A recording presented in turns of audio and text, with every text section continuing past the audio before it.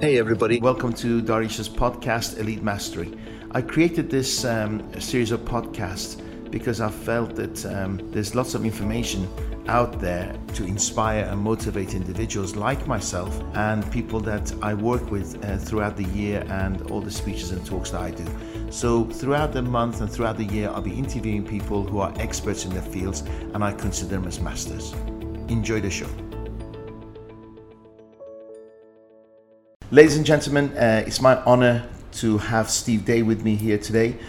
Steve is a dear friend and somebody I resonate with most because he's a true salesman, an entrepreneur, and his life's taking him up and down, and I want to share some of those with you and what inspires him today to be so successful.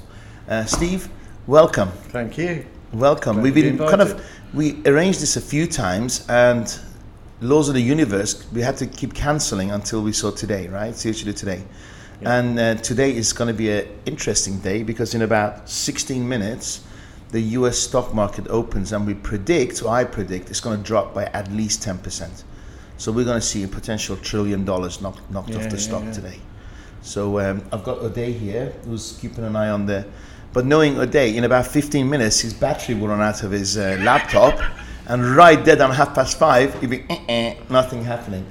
So welcome, my friend. Thank you. Welcome, my friend. Thank you very much. Just tell the audience a little bit about yourself, where you come from. You have to tell us your age, where you come from, and you've always been an entrepreneur. Just tell us a little bit about history. From the UK, just tell us a little bit about that. Sure, yeah, no problem. Yeah, originally from the UK, south of England. Came from a middle-class background.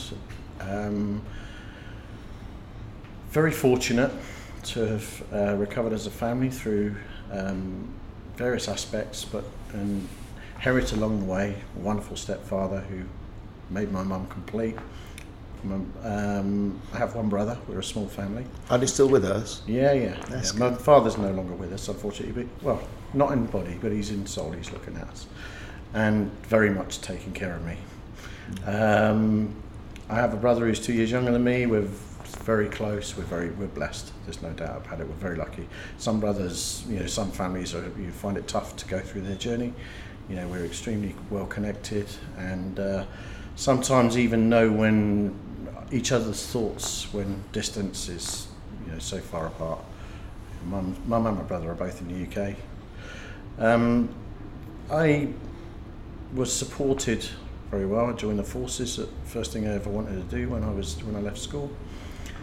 Found it wasn't exactly what it was supposed to be on the tin, as they say. And whilst I learnt an awful lot along the time that I was in there about self-discipline, being able to look after myself, pushing yourself into areas that you wouldn't, outside of your comfort zone, how to get over that 12-foot wall. I use that reference every day.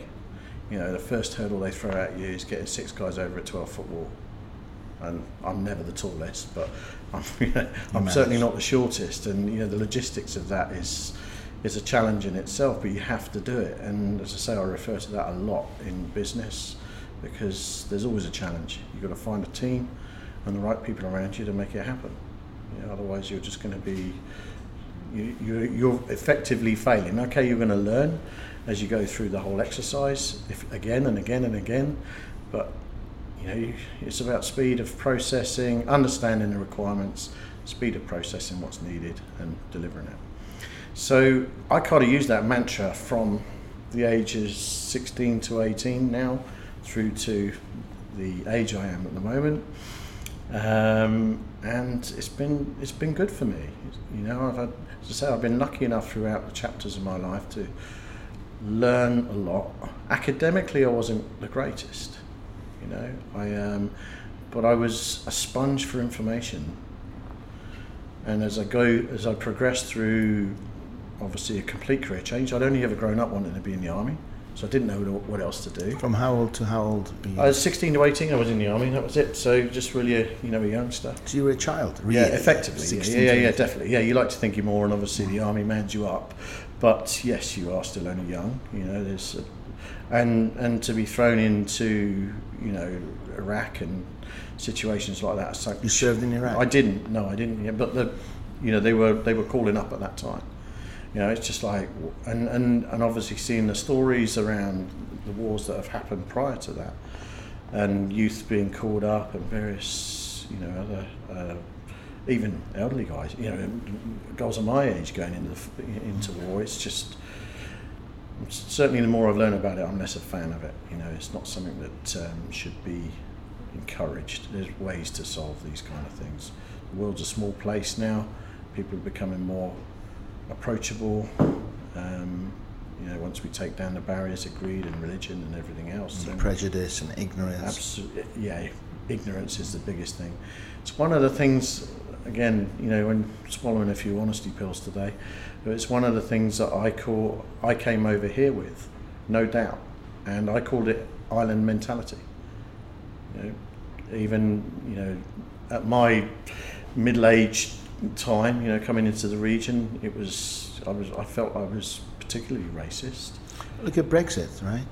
Yeah. We all know it's the worst thing that could happen to England, to be standalone, and you know, it'd be a lot more powerful to be part of the European Union, and still the island mentality was. It is very much island mentality. Yeah. Yeah. No, I had a deal this morning, exactly the same thing. And you know, no extension of credit, whatever. Well, if you're going to continue to shrink your opportunity, it's not going to happen. By, you know, standing by Brexit, standing by your UK policies and everything, then there is going to be a restriction in the market. So, okay. My personal opinion is that for 500 years, England taxed the world. Mm-hmm. Rightfully so. They invaded the place. You know, I'm not saying they shouldn't have. And you know, we taxed Canada, America, India, Australia. So although there's not much manufacturing left, there's a huge financial benefit to the UK because they have a lot of money. They have a lot of cash they're sitting on. Absolutely. Because they taxed all these richest countries. You know, the It's Commonwealth. still the strongest bank in the world. Exactly. About it. Yeah. Exactly. So I think the whole of the UK, or the majority of the UK, is just in London and the financial side of things. Well, then you look at evolution. You know, you look at the way that countries evolve. Industries evolve. You know, the Industrial Revolution, which UK was, you know, the centre of the world for. Then, as you know, as industry changes, becomes services, various other, you know, strengths and weaknesses from country to country. We're becoming a smaller place now. Yeah. It makes businesses portal rather than natural businesses, and if we can unify the strengths of each of these countries, offering the same level of service, the same level of, you know, servicing the customer's requirements and giving customers exactly what they need, then it doesn't have prosper. Yeah, exactly. Everybody prospers. Sure. Because there are skill sets that some countries, as I say, you know, Dubai is 50 years old. I know it's traditionally a lot older than that, but in the way that Dubai has evolved, it's 50 years old. You know, the again, it was under the British rule, wasn't it? Before that. Yeah, and when you go all the way back to, you know, the evolution of, if I just say the last 150 years in London, you know, there's 500 years there. You know, since prior to the plague, and you know, all the architecture and everything has been there for hundreds of years. You know, it's a phenomenal journey that we're on.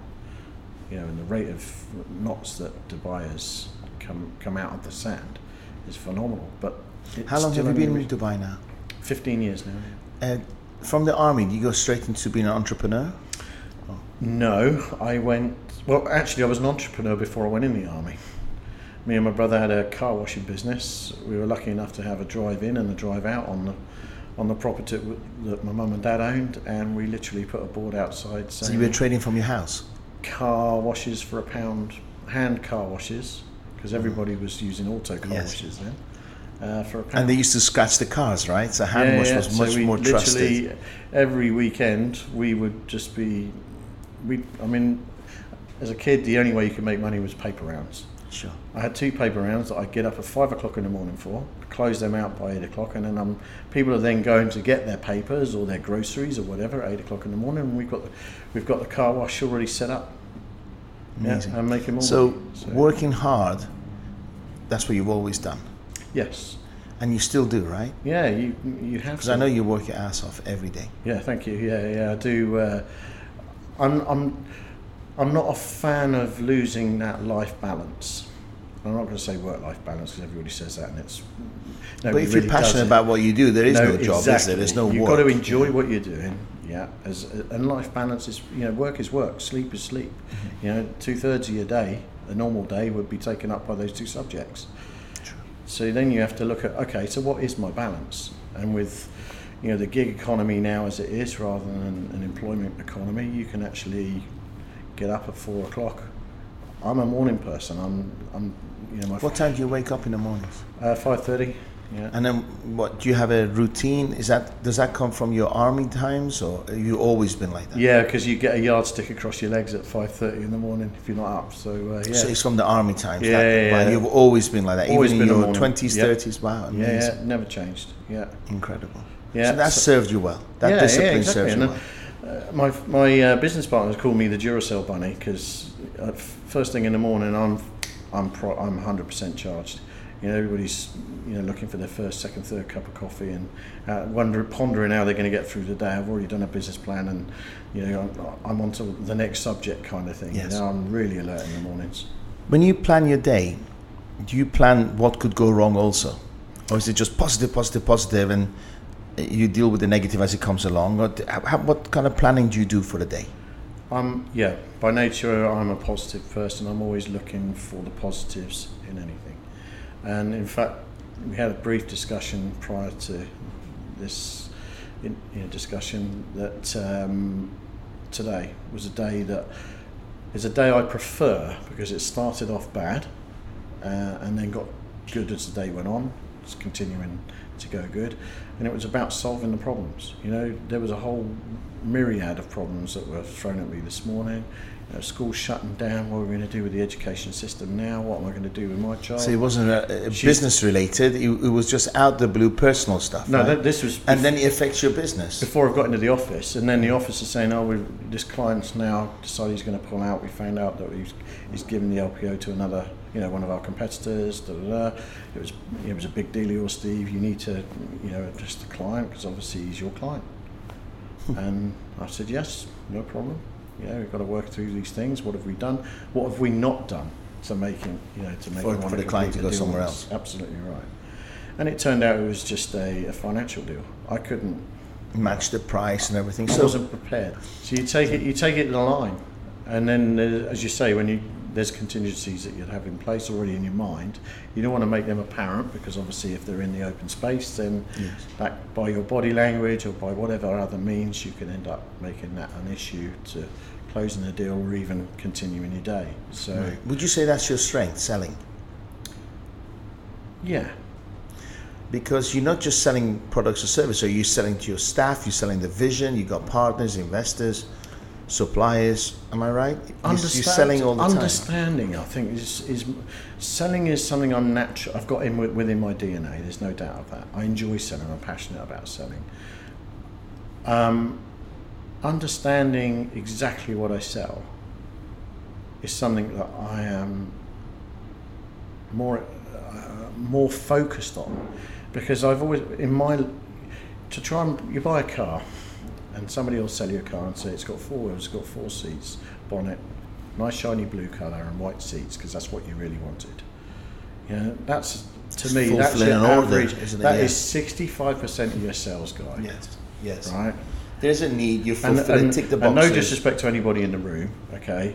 They're just ticking boxes, exactly. And it's like a multiple choice question. They're not salespeople, they're order taking. Exactly. So, when I'm going to sell a car, I ask him, what do you want the car for? Is it for your passion? Is it for actually because you've just increased the size of your family? How old are your kids? All of that kind of stuff. So I'm getting right under But here's the thing, before we go any further, you actually care about the answer, don't you? You're not, again, going through your checklist of questions. You're engaged, right? I want the customer to go away happy. Because you care about the client. 100%, yeah. And exactly that. And I care about the fact that we and both they feel that you from care. It. Yeah. Once they know that you care, trust builds, right? Yeah, absolutely. Amazing. Yeah. And then they ask for your advice. Yeah.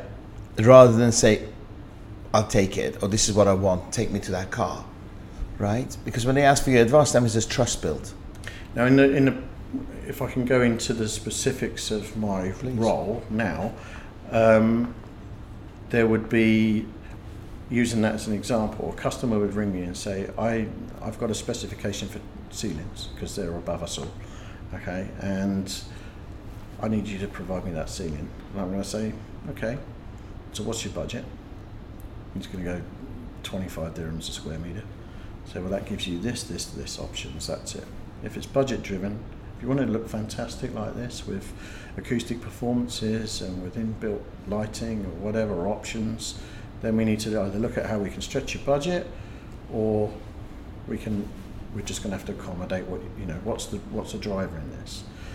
So the driver isn't budget really, it's because I want it to look nice, but I'm trying to look at ways that I can save money. Okay, well, I don't just supply the ceiling, I supply the walls, I supply the floor, and I supply the furniture. What's most important to you? We could do a decorative ceiling if you're willing to. If you're only going to be sat in here one day a week, then there's no point in spending a lot of money on the seating, Rolls-Royce seating, Rolls-Royce furniture. If it's more important that you want acoustic performance, there's no echoes in the room, you can hear people clearly, all of that kind of stuff. So understanding the customer's requirements, and not just on one product, being able to work out how you can expand, where you can roll up, where you can cross-sell, all of these buzzwords that people tend to use. So you educate your customers, right? You educate them, you get them to think outside the ceiling, right? My and think about the walls and the decor and the usage. Well, you're just sowing seeds, because they're trusting their consultants to provide that information for them and get an understanding of their requirement. Yeah. Now, my as an asset, my customers then look at me and say, well, actually, they always say this, and this is what I love about me and the way I am. They always say, we didn't know you could do that. We didn't know that you can offer that. We didn't know, because you never asked. You didn't trust me until I gave you a solution. Now you want to trust me on everything. And the thing is, customers don't, do they? Because they have a requirement. Especially here. It's up to you as the consultant, not necessarily a consultant, to educate them and tell them about what you do. And that's why they love and trust you. That's why, again, we want to go through losing and gaining, yes? That's why very quickly you gain again. You get yourself back on your feet and you prosper, because you got that human connection. You care about your customers. Yeah.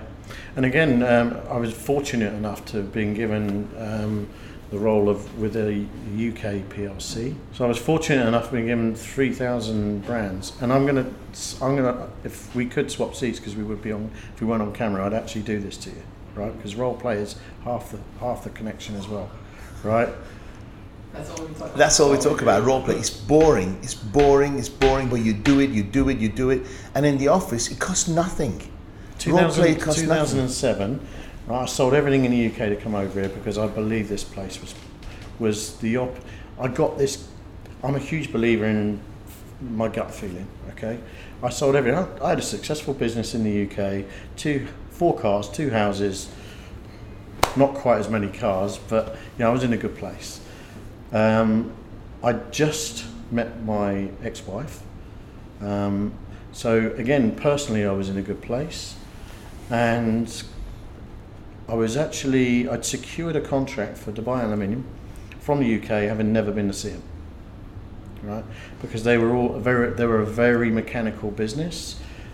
It's very specialist, and heavily cash supported by the government. Sheikh Mohammed's baby at the time. So, okay, great place to be as a salesman. And it wasn't Mickey Mouse, it was $3 million the first deal. So, I'm straight off the plate. Okay, better go and see what's going on in Dubai then. So, the business in the UK was a medium-sized business. So I thought I'll give it a go. Jumped over here, sounded it out. Within 6 months, created the company, found a factory, off and going, and said to my girlfriend at the time, I'm off to Dubai.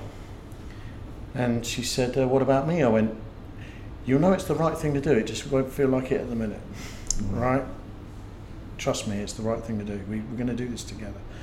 Didn't go down, it wasn't as easy as that, but we were both on the plane, right? And then sold everything up in the UK to put down the money to set up the business here. 10 years later, we were at $187 million. Right? And that was the first 3 years we were in a holding position because the company, the economy had crashed and nobody really knew what they were going to do. And I was running an industrial supplies business. So basically, 3 years in, the economy's crashing, UK's wondering what they're going to do, the business is in a holding position. What happens from there? So I'm going to expand my portfolio. What am I going to do?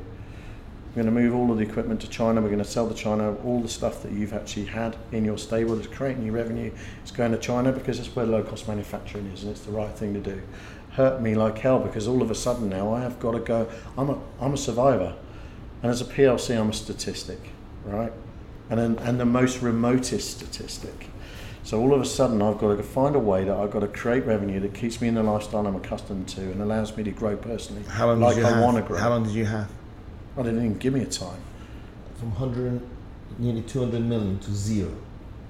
Yeah. So I'm then stuck in the middle of nowhere. Right, here we go. We've pulled out. There's no financial support. We're collecting all our debts. You're at zero. I'm at ground zero. Okay, so what do? I actually rang my top 10 customers and I said, do I stay or do I go? And they went, no, you're staying. We need to give you some work, Steve. It's as simple as that. We need you here. Because they trust you, they liked you? Because and I've gone through that first hurdle of doing the relationship. They now they use me as a consultant. I'm actually building another layer on my business now, which is consultancy, because I've been doing it for free as part of my offering. And I now need to monetize that because I can't keep doing that. They're still getting the benefits of the downstream. Well, I guess at the end of the day, you get benefit because when you advise, they buy your products, right? It's win-win for me, of course. Exactly. I'm creating my own pipeline. Exactly. Yeah. So that was 3 years ago, yes? Yeah.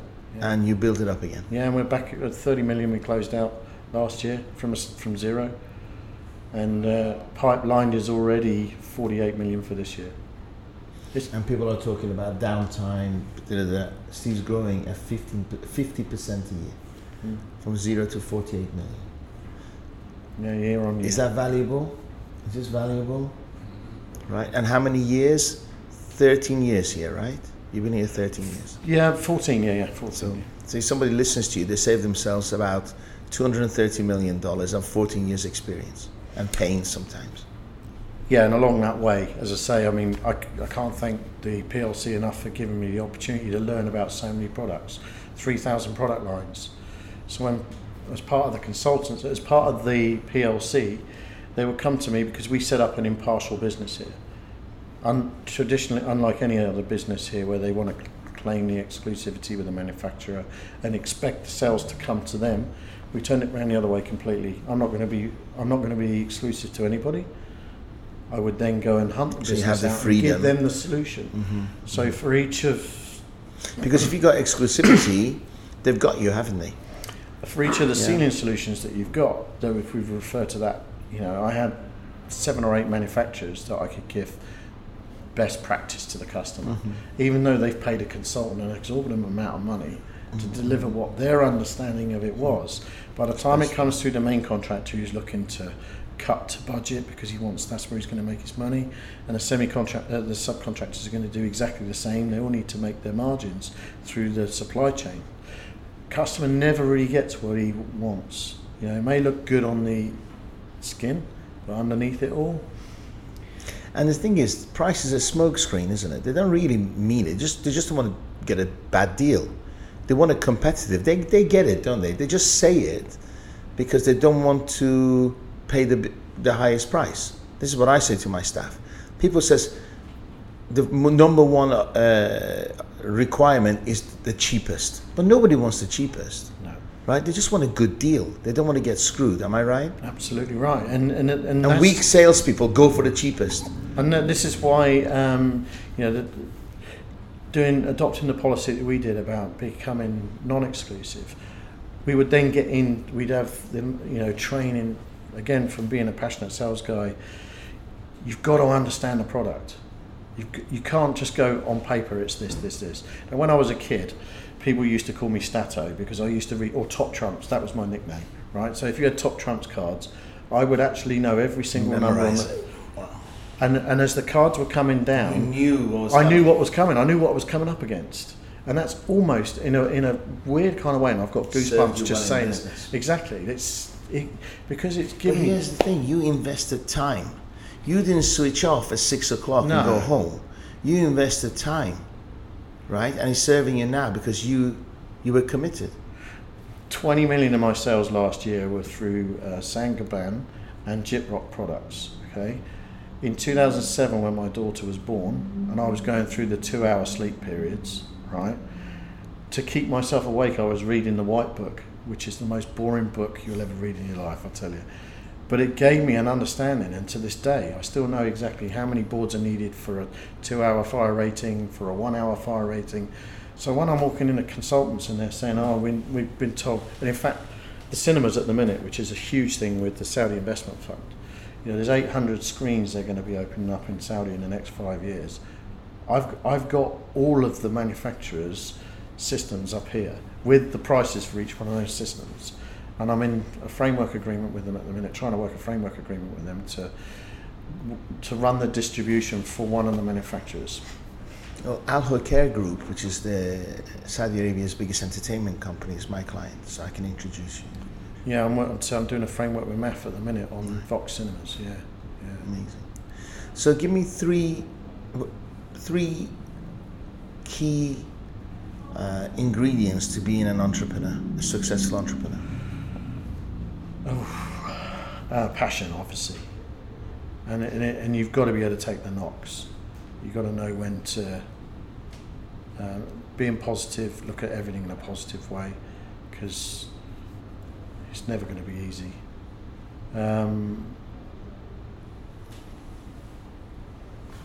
don't know there's a secret really, it's just, you just got to know not... Were you born with it? Not to give up. I think it is in my DNA to a point, yeah. Because so many people haven't, know my story, most of my customers, some of these guys are huge customers, they were like, we'd have given up, taken over, but one of the, I won't mention the names to protect the innocent, but one of the biggest construction companies in the UAE, was the biggest, probably still is, if they ever actually really looked into it. 60,000 staff, and have now had shares acquired by Sheikh Mohammed, so they're obviously planning how they're going to go past 2020. Wow. Their CEO, their MD, and the whole of their senior project team. The first time I went back in there after the PLC withdrew, they all made a point of coming into the office to see me. Say hello. Which I was like, wow, that's really humbling. You guys are, they're always in the top 10 in the construction awards, always. And top 3 even, So it narrows it down quite a bit. But, it's quite humbling. Because of those three reasons. Positivity, passion, yeah? Exactly, and the fight. And they've said, we need to give Steve something. The amount of work he's done for us. Do you know what I wrote down? You're very humble. You've had lows, haven't you? I've learned to be humble. Yeah. It's those downtimes that make you live in gratitude. I was quite arrogant a while ago when I was on the top of the wave, the 180 million. I became quite arrogant at that point. And then I realised that I've built all that up with a brand name, with a company that was supporting me. It wasn't just me. I thought it was just me. It was, I did a lot. I contributed a lot, but it wasn't just me. And then how low did it get? How low did it get? If you don't mind sharing it. Yeah, no, it was very low. Yeah, I had savings in the UK, assets, and I got down to my last 500 dirhams. I couldn't even afford a ticket home. I remember sleeping in the car in the UK, and I couldn't afford the engine to run. Yeah, to keep warm. To keep warm. I had to switch it on, switch it off, switch it on, switch it off. Because if I had it running all night, I would have no fuel in the morning. No, I must admit, I never And you know, and the thing that drove me the most was my daughter. I didn't want to leave. I wasn't going to leave her. You know, we're now separated, by the way, my ex-wife and I. And there's no way. But I know your ex-wife, and she loves you as the father you are. Yeah, I know. Thank you. Yeah, you told me that. And you know, the fact that I wasn't going to leave my daughter and leave her in a situation, I had to just keep going. And it doesn't matter what your challenges are in your life, in your role or in your life, you've got to look for that beacon.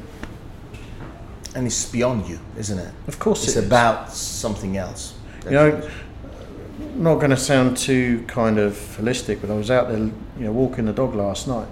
Beautiful sky with loads of broken clouds, and full moon coming through the middle of the clouds. And I took a picture and I sent it to everybody, saying, "How do you interpret that? It's like the half glass full, half empty." Sorry.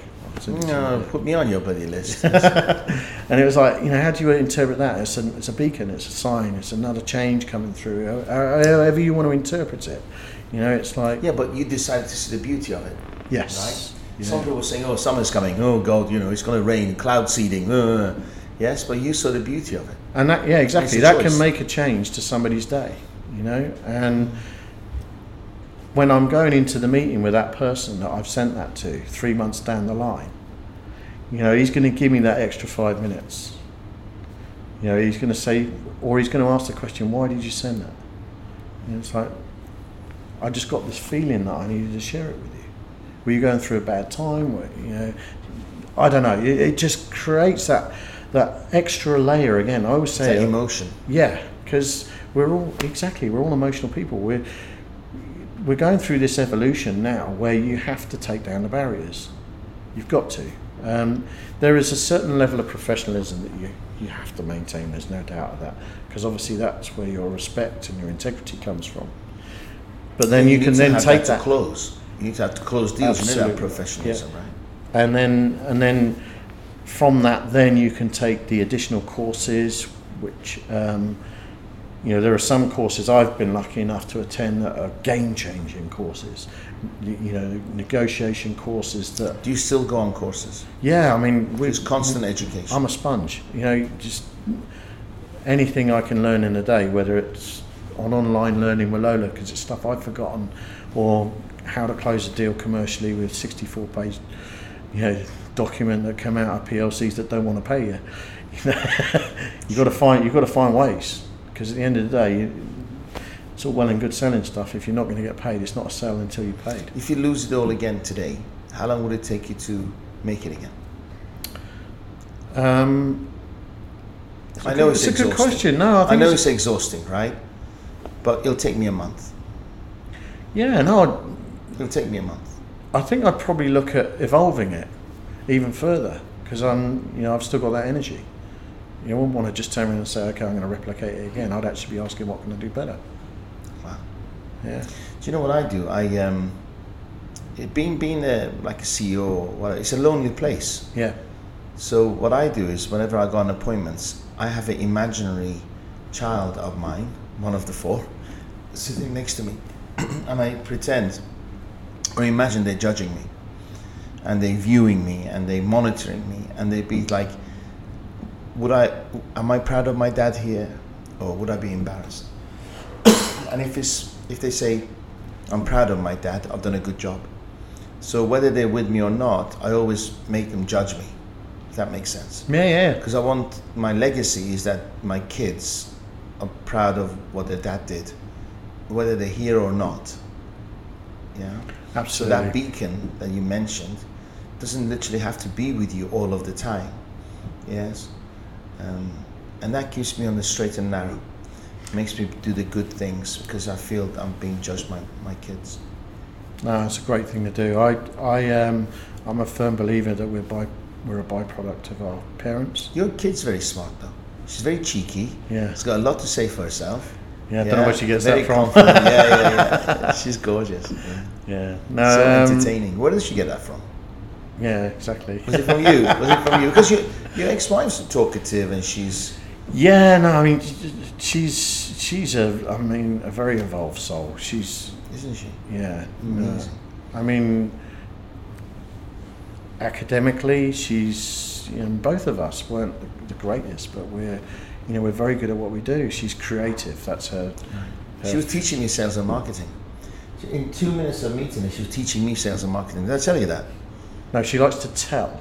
Yeah, she was like, and she was quite pissed off with me actually because I wasn't buying into it. Yeah. I was like, your sales staff shouldn't be on mobile phones, and she was like, and they should.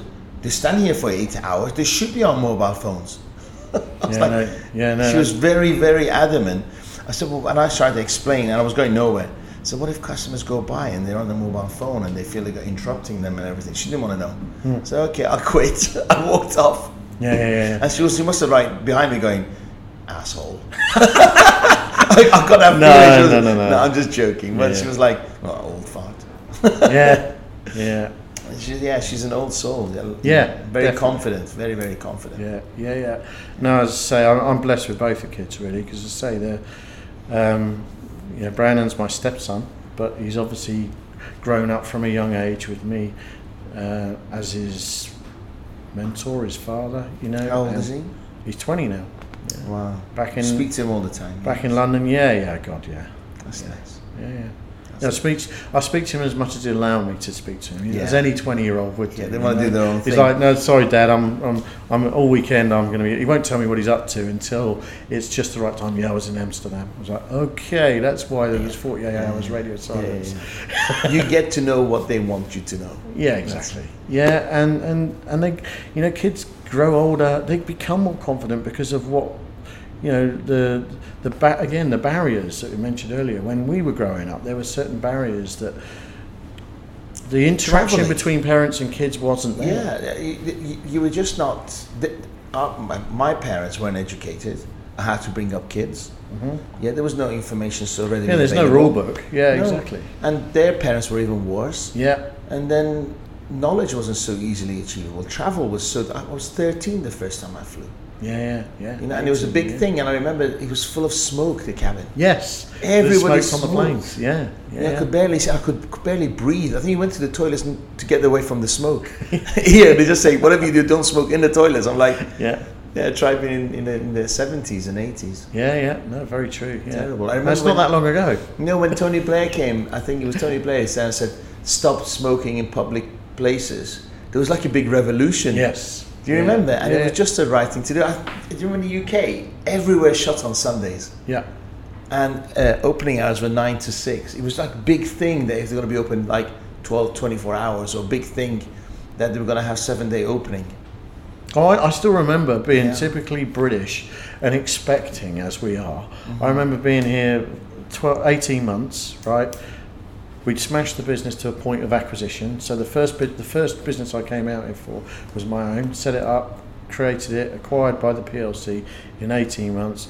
Gone back to the UK to celebrate, and I actually flew in on a Sunday, which I never normally do. Yes. And flew in on a Sunday, and we've got into London at 1 o'clock. Get the hire car down to Paul by 4 o'clock. I'm like, yay! Lola's little one, dropped her with Nanny and said, "There you go, Nanny. I'm just going to go down the shops." I didn't even listen to her. She was saying stuff on the way out. I didn't even listen. I was just like, right, come on then, let's get down the shops. Let's go and get some champagne and, let's celebrate. And I get to all the stores are shut. Yeah. No, it's 4 o'clock. Yeah. Oh God, yeah, Sunday, 4 o'clock. Do you remember in the UK there used to be a corner shop with an old lady working there? There was always I remember going. Mrs. Lyons. Early 80s, used to cycle to this corner shop, and there's this old woman, and he has a bell, ding, you open it, and the back door's open, the husband's watching a TV on a couch, she gets off the couch and comes and serves you a bag of Maltesers for 10 pence. It was ridiculous, wasn't it? But wonderful. But you know what? The knowledge. I loved it actually, because she knew you. She knew me. You're going to get into a subject that's really close to my heart now. Yeah, say it. My granddad,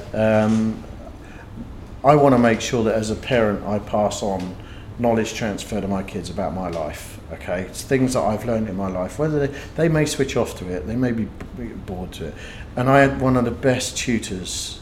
I was blessed with one of the best tutors. My granddad served in the Second World War. He did something he joined up. He didn't know he was going to end up going to war. Obviously when you join up, there's a 50-50 chance. Did you meet him? Oh God, yeah. No, we were very close. Very close. And in the Second World War, he actually was missing in action in North Africa for 3 months. He got Distinguished Service Orders. He got some really serious medals for having to get back. And Where did he go for 3 months? in the desert, he was stuck in the Was desert. it like in the bar or something? No, there were no bars there. You had Yeah, Cairo, yeah, and that yeah, was yeah. it. You know, Everything and obviously but the Sunday. Germans went for that because they could drink. Yeah, exactly. They put their towels down first. Wow, But yeah, so he went missing in action. yeah, Oh, he missing in did- action yeah, and wow. assumed dead and By himself. They were in a group. And they were attacked.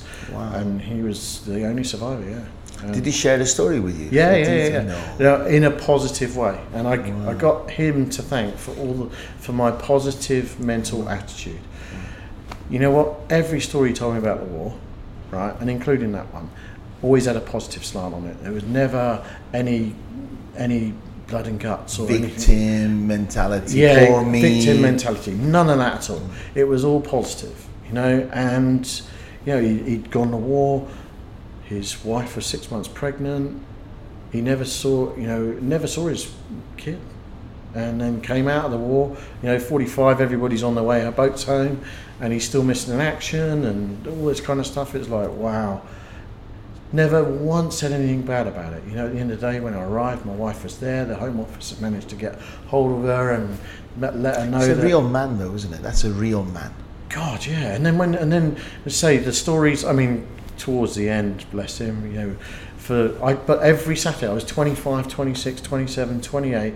Every Saturday I would go and sit with him for 3 to 4 hours when everyone was in the pub. You know, because I wanted that whole knowledge transfer thing.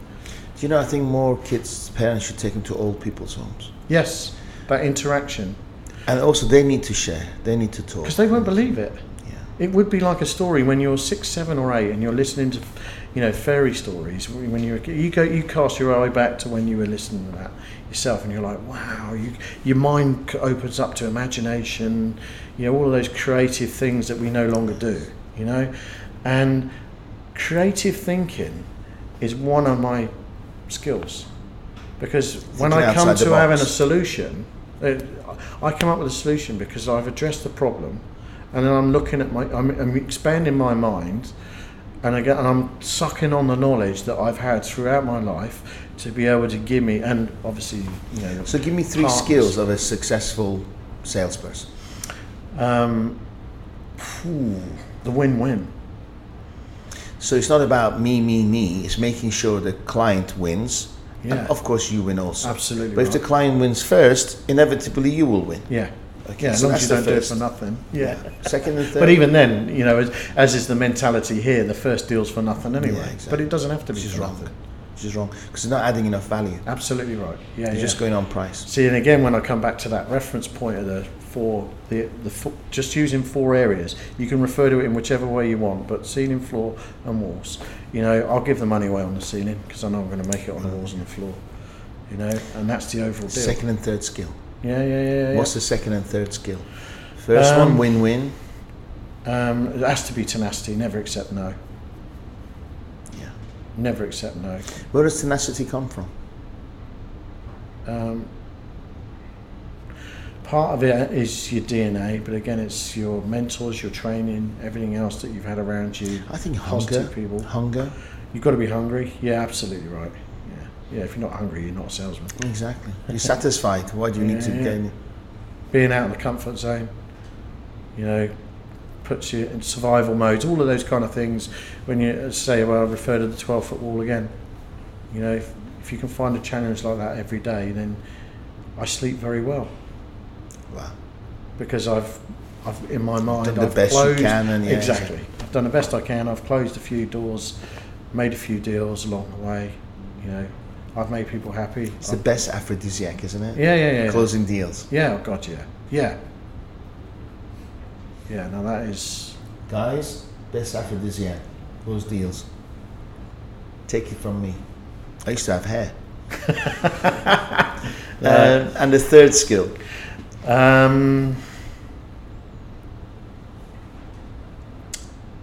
Has to be you as an individual, your character. Being able to get your character across to your. So establish you can know yourself. Yeah, exactly. I mean, I consider That could be your values. I've got could a be brand. your positivity. Could be.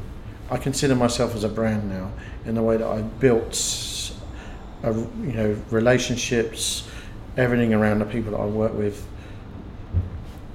Even this weekend, Lola's birthday party, there's 10 mums come, 3 dads come. They're all walks of life, but I've got 6 guys that are in the construction and other businesses that They become friends. I've been advising on. There's a cross sell there straight away. I've created opportunities for friends, created a very big customer. Yes. Within 3 or 4 days. It's like, and he's actually. And people think they got to socialize or get to know them for a year or 2 before they become friends, right? Yeah. And you can do it in 2-3 days. And the funniest thing about that particular project, it's a $4 million project, right? The client is a client. So the investor is a client I already worked with previously. It was very late in payment, so I chose now, as it's my business, to say to do business. I don't want to do business on this project. And it's now coming down to the final 20%. The director of the cost consultants on the project are now saying, We want you. We need you. Not we want you, we need you. Because we're past the budget, we're not going to be able to get our clients' payments, we're not going to be able to go open the store, only 40%, 48% And you of can the pretty store. much name your price now, can't you? Absolutely. Yeah, the front I'd have done it for 5%. There's going to be a delay in actually broadcasting this. So hopefully they won't get to hear this before the deal's done. Please let me see what you're going to let me proof what you're going to send out there, because there's a lot of detail there. But at the front end, I'll be doing it for 5%. Wow. At the back end, I'm now doing it for 50% on my terms, my payment terms, not when you'll get paid when I And get experience probably told you that was going to happen, so you probably predicted it. You knew it was going to go wrong. And intuition, and instinct, not intuition, and instinct. You say you base your when you get to closing the deals, there's a certain amount of reality there that makes you take it to the point where you say, well, that's the decision I'm going to make, and then your emotions come into it. How do I feel about it? Do I trust this guy? And then the emotive decision comes in. So I'd say probably 75% of it is fact based, 25% of it is emotional based. And it could be based on experience. Yeah, right? yeah. 75% is based on experience and your support, everything else. In the supply chain, your manufacturers, all that kind of stuff. So am I giving a compliant solution to the customer, from a construction perspective? Yes. So, or am I just selling them a wall? I keep referring to walls, but there's a lot more to it than it seems. Sure. Trust me. Sure. So then you grab the handle on that door as a confident man. When I go into a meeting, I'm like, I know I'm selling the right solution. If you're not willing to listen, people don't invest in people who are not confident. Yeah, no, exactly. If you're not willing to listen, If you have doubt, I can't take you the water and you make you drink it. At the end of the day, I can advise you, and then if you're going to come back to me, then it's going to cost you more. One of the questions I ask my guests is, if you had to move the clock forward 5 years, where would you be? I'd still be here. Location-wise, I'd still be here. Financially, position-wise, employment, shares, company, size of the business, client base. Would you be dealing internationally? Yeah, I would be dealing internationally, definitely. Yeah, the base is strong enough to sustain growth across the Middle East. I've done it. I've been lucky enough to learn it with the PLC, so now I could do it myself. So, because the PLC started off in Dubai and went to Oman, Qatar, Saudi. So I've already been given that training, effectively, how to form companies there, what to avoid, and what's the best way to do it, because you always improve. So internationally, I would look to grow the business.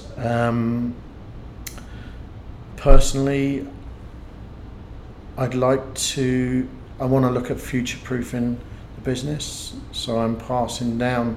I can't contain this experience and not pass it on.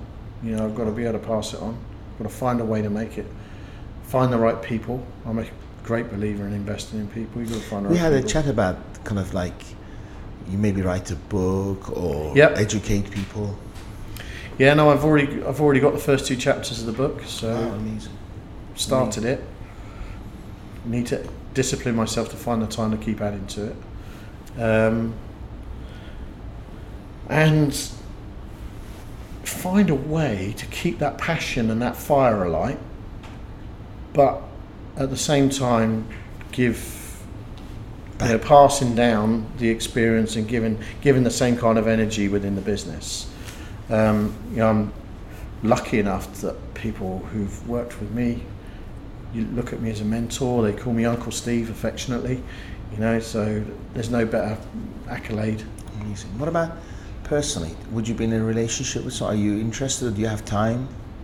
Yeah, of course. I mean, I feel that there's a lot of love, in the room. Feel it. And I was single for quite a while after the divorce. That kind of made me learn to love myself. Wow. If you don't love yourself, who's going to love you? I didn't love myself before that, though. There's no doubt. Yeah. I didn't so realise that commercially you were could. successful. Yeah, exactly. I plunged everything into work. Yeah, been there. Yeah, and it was like, I'm just going to pull the blinkers over and just keep working because I'm good at that. Yeah. Maybe subconsciously you were avoiding Yeah, of looking at course. yourself. Yeah, you're just running away from it. Yeah. And then, when you do find, it's difficult to find the right relationship now because we're in a place where, there's so many different nationalities and cultures, and trying to, it's almost, I always refer to it as like the card game where you got the top and the bottom half of the body. Do you remember? Well, Trying to match it. yeah, we were kids, we used to play with those. You'd Yes. scatter them across the floor. Yes. I remember one. And you trying to remember the bottom half of the body and the top half of the body and match it up, Yeah. because then it was easier to get into a relationship. It was. Nowadays you know what people it are was? more The individual. old days, you had to work at it. And then if you worked at it, because you had to go to the local, whatever, bar or restaurant, meet someone. Here, today, you're a swipe to the left with a thumb or the right. So, and you could be, or I could be, on a list of dates. So today, I'm the guy. Tomorrow, she's got somebody else. Day after. What chance have you got? But When I went to my first sales course, they said to me, you've got to get the client's attention within the first 5 minutes. Yes. And I'm like, nowadays, how long do you think you get? 9 seconds. 30 seconds maximum. If you haven't got that client on board within 30 seconds, grab done. yourself a coffee and go. Yeah, it's as simple as that. First, what's the word? Impressions are everything. Yes. So, being Polish up. confident, Polish up. get in there, get the point across. Yes. And it's funny because I actually did a discussion the other day on behalf of a learning centre that my daughter's at. They were saying we need to do a presentation for KHDA and the Ministry of Education, and they created this presentation, and it was like, this is the presentation behind, and I am so and so, and I am the CEO of this, and I'm doing this, and I'm doing that, and I'm like, you've lost the attention of the viewer immediately. What's for them? I said, I'll do this for you. So I stood up and I went, imagine if you were told your child couldn't go to school tomorrow. And because that happened to me in 2014. So I explained the situation that, my daughter's heavily dyslexic, and according to the KHDA regulations at the time, was not allowed to go back any more than 3 years. So she dropped off the statistics because they don't want bad statistics. Yeah, It's as exactly. simple as that. And by the way, my name's Steve Day, and I advise for these guys because they need sound business advice. Everybody in the room stood up and said, "Thank you for sharing your personal." I've got everyone's attention. Yeah, Like, just they saying. felt it. Imagine if And the story was from the heart. wasn't it's it? real. It's Yeah, real. exactly. It's, From the heart to the heart. yeah, and it's something that and this is literally 3 days before they dropped the bomb about kids not being able to go to school now because of coronavirus and everything else. There are now probably hundreds of thousands of parents thinking exactly the same way now. Yes. What happens if we can't go back to school in April? You know, and it's kind of relative how. What's your opinion? By the way, 1 second. Thank you, Steve. What's going on with the stocks and shares? Let me explain. It's probably started at minus 13, probably about minus 11 now. Minus 13, correct? And now it's called minus 11. It'll go to about 8 or 9. And some stocks have plunged 30%. Yeah, and I sold all my stock today. So, what's your opinion about the coronavirus? By the way, what's happening with the stocks and shares today is huge today. Yeah, of course. Friggin' huge. Yeah. Right? Some people see it as disaster, but then some people are smart, they got cash, and they're going to buy some big stock now when it's cheap. I would say another 2 weeks. They're even going to drop by about 30-40% over the next 10 days or so. So if you got cash, it's a good time to buy solid stock like Microsoft and Amazon and stuff like that. To answer your question in relation to the global economy, yes. I think they're connected. Yes, they are. I think so too. I think it's just I think this is the worst act of terrorism. I think so too. That could have global. Ever happened. Yeah. The rich get richer, the powerful get more powerful. I don't care how you go back to it, conspiracies, Rothschilds, however you want to play it. But this is too much of a... And coincidences are no such thing. Things happen for a reason. And today, I think oil prices went down by 20%. How many countries, oil-producing countries, are totally screwed now? Selling oil at a loss. It costs them more to get it out the ground than selling it. Who would have imagined, right? Well, at the last oil crisis, you had same thing as stocks and shares. You had Saudi, because of the land expanse that they've got there, and the fact that they are the largest. Give it away. You can give it away. No, they were buying it from the North Sea because of the cost of extraction in the North Sea. It's so expensive. At $38 a barrel, when it was actually in the market at $18 a barrel. My God. Because they said, okay, what you're going to shut down if we don't buy it from you. And we've got enough land, we can store it. Yes. It doesn't go off. Yes. You can reblend oil. So at the end of the day, they'll just keep the economy going, and then exactly right. But today they decided to just kill the market, kill the Russian market, kill the American fracking market, everything. But no, I mean, we could go on. Interesting times ahead, bro. Right? Interesting times. Oil is not as powerful as it was. No, Lithium, when you look at the reason for Afghanistan war kicking off, because it's lithium. Lithium was the most as far as the US were concerned, they were going to build electric cars. Who's the biggest miner of lithium? Afghanistan. Where are the biggest natural resources? Afghanistan. Whose LPG pipes, Russia's LPG pipes run through Afghanistan. Wow. So scary, isn't it? Scary. You look at what's needed in, the way the world's going in the next 50 years, that's driving the economy.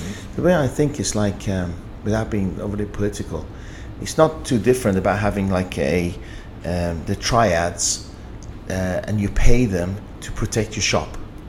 And if you stop paying them, they either come and damage your shop to teach you a lesson, or they leave it open for everybody else to come and screw your shop. So you end up needing them. And I think it's become a bit like that now. I'll pay you, I'll give you my contract, I'll look after you, I'll lose, just protect me and keep my base okay. Otherwise, you'll let other people in and the revolution will start and we'll lose everything and I'm out of a job, out of everything. So I think there's a lot of protectionism going, lots of bullying going on. It's corporate bullying. Having experienced it myself. Yes. I never thought it would actually happen, and I experienced it in a way that.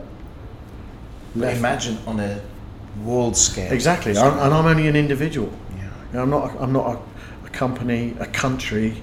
From a global perspective, it's ugly. It really is. I honestly believe if you're going to short stock right now, because they're going to go down, you'll make money, and in about a month or so buy.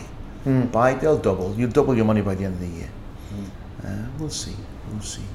Man, it's an absolute honor having you here. Oh, bless you. And I hope you enjoyed it. Loved it, yeah. Yeah. So maybe I'll see you this time next year, and keep us in touch with your progress and your success, And I know you're doing amazing things for kids as well, that you are so humble and honest that you don't tell people. But I'm absolutely proud of you, what you're doing out there. Thank you. Thank you, bro. Well, thank you very much. Thanks. Take care. Cheers. Thank you. Thank you, everyone. See you next week.